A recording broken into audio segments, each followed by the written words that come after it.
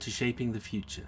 In this episode, I am talking to Contour CEO Arben Kane about how big data is a vital resilience tool in responding to increased frequency and intensity of climate impacts. Arben and his team have been involved in mapping huge global disasters from earthquakes and hurricanes with their work building the Pacific Disaster Center to more recently the spread of COVID-19 across the communities that span the globe.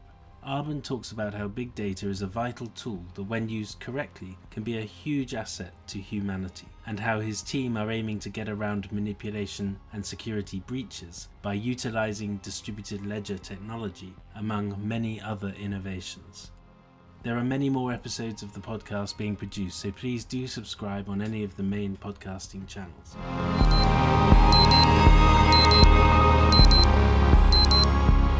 Arben, thanks very much for talking to me today. I want to just go through talking about Contour. Can you first just tell me briefly where Contour comes from? And also just then expand a bit about the capability you're working with. So Contour basically originated years and years ago through a contract with the ONR, Office of Naval Research, where we built basically a multi-source map viewer that kind of combined all the data sets of the regions in Thailand and Vietnam, and we fused them all together from a language perspective, data perspective, and put them on a map so people could actually have an understanding of what's going on and turn on all the layers and actually digest the data sets. And that's how it started. And then that system was called Multi-Source Map Viewer. And then we continued to evolve it, and it became Disaster Aware, which is now corely driven by the Pacific Disaster Center.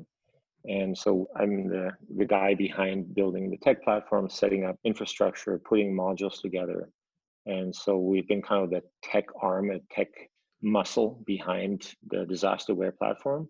And PDC has been basically the distribution arm to make sure that all the governments and agencies actually adopt it as a informative awareness tool for real-time situational awareness. I know you've worked with people at the UN, governments, NGOs. Can you give some examples of use cases? Yeah, so a simple example is like right now, currently with the COVID crisis, is utilizing the NDPBA data set, which is basically a national-based data set assessment that gives you an understanding of the coping capacity from a healthcare perspective of a region like Peru or Brazil or Mexico, and for you to actually have an understanding of how well they're able to cope with the current disaster of the COVID crisis, right?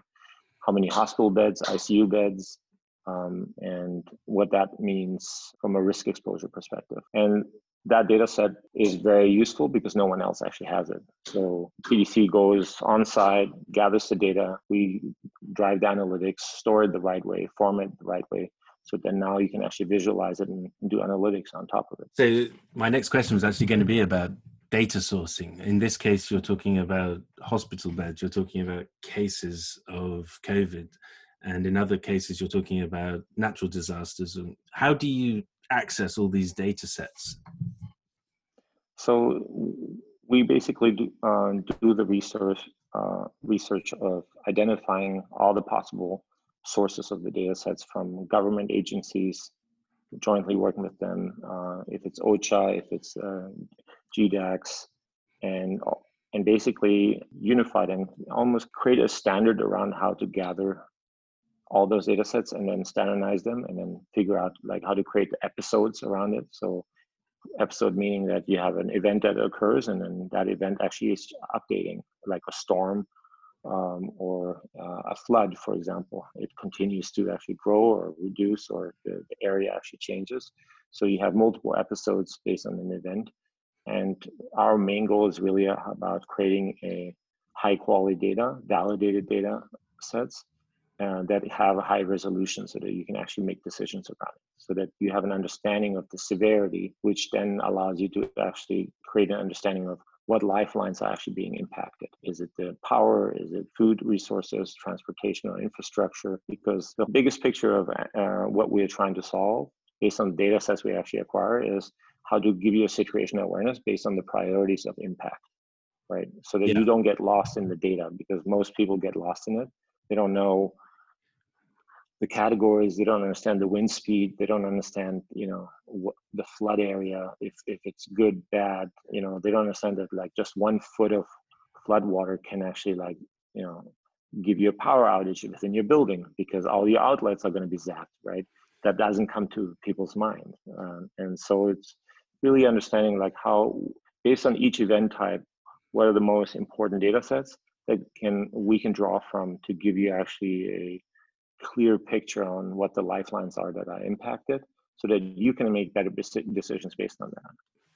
And you've just mentioned COVID, and I know you talked about the Pacific Disaster Center. There's a difference between pandemic, which just strikes the whole planet, and there's the independent cases of like an earthquake, a hurricane, or whatever. Can you describe how you've seen the differences between those two kinds of disaster? To me, the difference with this pandemic is the way I see this, like you have this laundry machine where it's spinning, right? And you have all the clothes sticking. And so you have certain dynamics of transportation, tourism, economics, supply chain that are constantly evolving, and everything sticks and everything's just perfectly balanced. And when an earthquake happens, it's almost like, the washing machine might just stop for a second and certain things rumble and fall, but the whole thing keeps on spinning. Like you don't, not everything is being impacted, not everything is disabled, and you can still get help in from other cities, other regions that actually help you with the situation. When I look at the pandemic, it's everything stopped, right? We're still in a still stand in every aspect. Tourism is done, supply chains is, everything's delayed, from shipping, from no one's ordering cars, no one's buying cars, no one's going to the office. And so this has truly just stopped the whole vehicle, and therefore every piece of clothes has just fallen to the center as a big bundle, and it needs to now to be untangled, and it's not going to just re-stick itself to the surface and start spinning. Even if it starts spinning again, it's not going to stick the same way. So I feel like this pandemic kind of showed us all the vulnerabilities that we didn't want to actually be aware of. And a lot of people have drawn parallels between the pandemic and what's going on with climate. And there's a sort of a sense of accelerating climate change. If you look at the way that climate change at the moment is impacting the Arctic and other parts of the world quite tangibly, you can see it. When that starts to impact migration, agriculture, for example, how will Contour be able to be part of that sort of response or even warning? Well, if we look at some of the migration models that we've run, or in regards to what happens when agriculture is changing, it already has changed, and we are forecasting, let's say, the next 3 to 5 years of migration patterns based on climate change. What happened with Syria based on the war is nothing to what's going to happen with climate change. And we were hitting our capacity of tolerance in multiple countries in Europe that were willing to take in the migrants. And when people have nothing to lose and are dying of hunger, and agriculture is not working because of the floods, everything that's occurring, you can't stop that migration. And so I think you're spot on. That's something that is going to hit us. And most people don't want to think about it or don't want to see this as a reality that is in our very near future. You mentioned the next 3 to 5 years in terms of what's going to happen, or what you foresee. How can your technology inform policymakers, for example, or aid agencies, or people who are frontline responders, those who are vulnerable? When you actually look at the data sets of saying, okay, what's happening in Guatemala or South America, and a lot of migration patterns are coming from Guatemala, Honduras, up to the United States, and it's just seen as like opportunistic migration. But people don't just leave their home. I know that. And so they leave their home because they're forced out because of other circumstances. And agriculture is not working there anymore. Climate has changed and the zones have changed, and everyone talks about it, but no one is willing to truly map it, to truly validate it, because science is not good for the economics. I think in regards to what Contour can do is really being able to focus on the right data sets that then correlate the storylines of the gaps that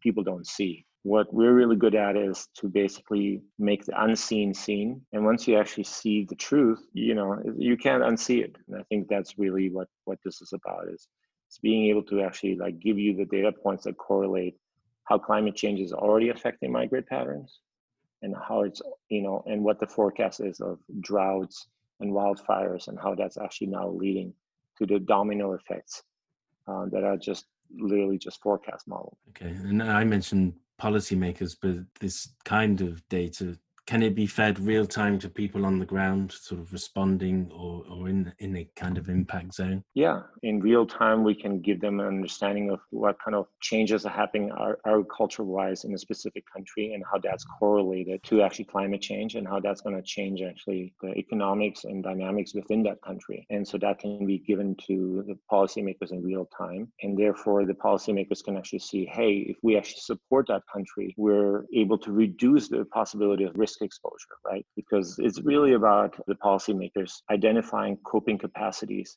especially around climate change. It's like what is the threshold and when is the local economic structures actually falls apart because of the climate change pattern. It's interesting because it's almost the reverse policy response we've had in some parts of Europe and even Britain, where the policy tended to be one of fear and concern that we were going to be overwhelmed, as opposed to actually we can assist and reduce our long-term migration forecast if we intervene in the right way. So on that sense, I think the next question would be, how can this data be used for reporting to inform the public? When the public are informed, they can help move policy. Whereas at the moment, there's a sort of a confusion between the public side and the policymakers. The concern I have is that most of the policymakers always have this idea of playing politics, right? That they actually have to sell an idea or sell a concept or sell their perspective. And I think, in my view, what speaks louder is actually impact and creating a direct correlation between my support from a public perspective to a specific impact in a region.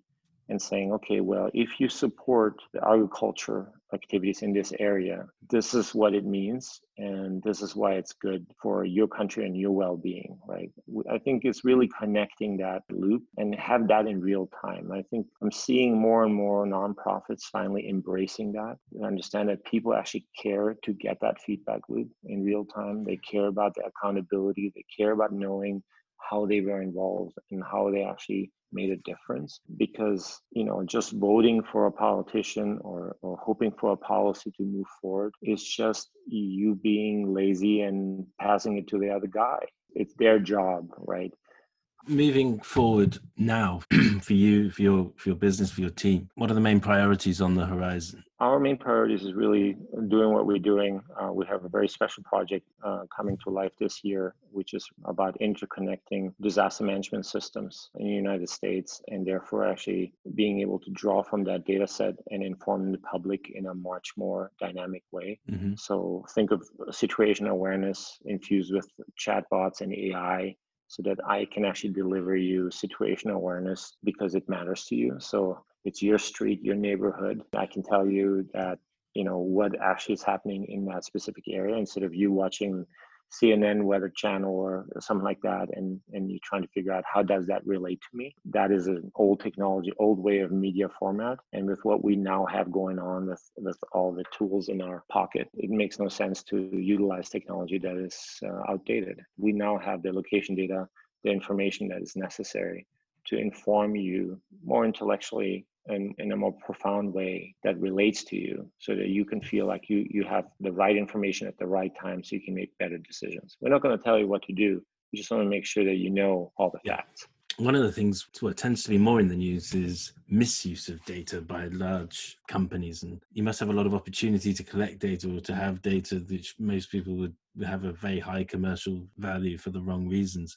How do you navigate away from those kinds of situations or protect data? We don't touch any data that has specific identity information associated with it, because that itself is just a no-go. It's about having ethics that and making sure that those ethics are being pushed across the whole company, and making sure that you work with companies or other contractors that have the same ethics rule book.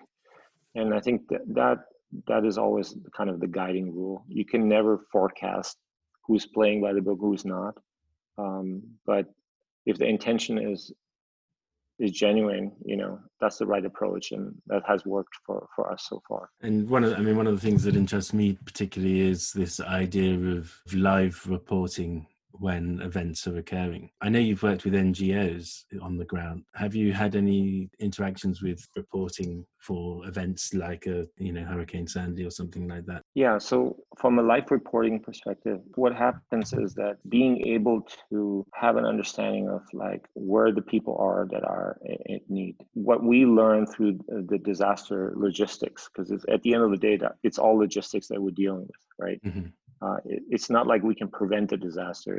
We're truly trying to just contain it, right? We're trying to figure out like how to make sure that the damage is not as big as it could be. And with the reporting, what is very helpful is being able to actually activate people in that specific area that are related to that specific disaster, and how they actually are more willing to help because they know it's actually happening. It's more real for them. Because if you watch a sandstorm somewhere on TV and you're like, there's a sandstorm, it's affecting 2 million people, it sounds surreal to you. It's like you're watching a YouTube video, right? Like you cannot connect to it. But if you're in an area where a wildfire is happening, you can smell the fire, it's very real. And it's really about like hyper-local information is one of the most important part about disaster management, because that's when it gets real. It's relevant to them and it's impactful to know fast and accurate data that actually matters to you. Your hyperlocalization is very interesting, because if we have an impact here and it makes the news, it dies, it's an event, it goes away and we renormalize. But when you can start linking up events that are going on in different places and really bringing those stories almost in a continual stream, and you realize that this is not just start, stop, it's a continual range of impacts that are going on globally. I think then the next time you come around to vote, you have to ask, what are we doing about this? In the context of Contour, for example, is that a case for why the tools, the outputs, the knowledge that's coming out needs to be democratized? It can't just go to a set of people. It needs to be part of the system of our adaptation, of our response to climate change. Fully, I have these two brilliant friends. They said we're transforming humanity from a accumulation economy into an economy of abundance, right? And it's interesting to me because for the first time, they brought to my attention that the word copy, that Gutenberg copied the books. Word copy comes actually from is not copying. It's actually copy is knowledge. What that means is that he wanted to distribute knowledge to everyone. So it's not just given to a few who can afford the book, right? And I think the same thing has to be done with information. If you look at the current internet and you look at everything, even your iPhone or Android phone, none of that would exist unless we had an open source community that built Unix and made it what it is today. You're seeing the same dynamics that are occurring with Bitcoin and all the cryptocurrencies. It is community building, the community actually embracing it, that actually allows its value to be held, so that there's no central entity like you saw the Twitter hack. That's exactly an example of a central entity being brought down, because it's central. If you have a distributed structure, you cannot attack a distributed structure. We are a distributed species. That's how we behave. And so when I'm working with Contour on even how to infuse blockchain technology to make sure that no one steals certain data sets or everyone has access to it, those are the things that we're thinking about. Is like how to infuse it in a way that there is a control mechanism of access, but also a control and incentive mechanism of how to make sure that when people are contributing information, that they are incentivized to do so without actually destroying and making it a greedy mining process, right? Even when I look at greed, everything seems to have its place. Like if there was no greed, for example, with Bitcoin, you would have not had one of the fastest GPU and ASIC processor evolutions in the last 10 years, because it was greed that drove that forward. And now you have AI engines that are way faster, and GPU card processors that are way faster than they've ever been, because you had this massive capital infusion into cryptocurrencies, into AMD and NVIDIA and all the graphic cards that basically allows us now to do all kinds of data modeling that wasn't even possible just 7-8 years ago. Are you using distributed applications in Contour at the moment? We're working with IOTA as well as with Zen Horizon on infusing basically some of the data sets that we have that need to be either secured or need to basically be put into a data bundle and make sure that only certain entities have access to it and securing the identity information. So there's a couple projects we're working on. We'll be announcing them later this year on how we're actually creating some of those data models with IOTA as well as this Horizon. Great, that'll be really interesting to talk about. Well, look, thank you very much for taking the time to talk to me about all this. I feel like we could go on a lot further. It's a big subject. It's gonna impact us for not just in the next 10 years, but it looks like the next 100 to 200 years. We're going to basically feel, well, we're not going to be around, but humanity is going to feel the impact of what we've done. But I think it's going to give us the opportunity to lay out a new path forward, make us with data, technology, information, be more responsible with it, because it really is about us being the advocate of the world we live on. And I think that is our mission. That's our goal is, okay, we are the ones that actually are representing something that's very fragile and is the true mother of all of us. And that's what I don't understand is how we revolt against the mother that actually gave life to us.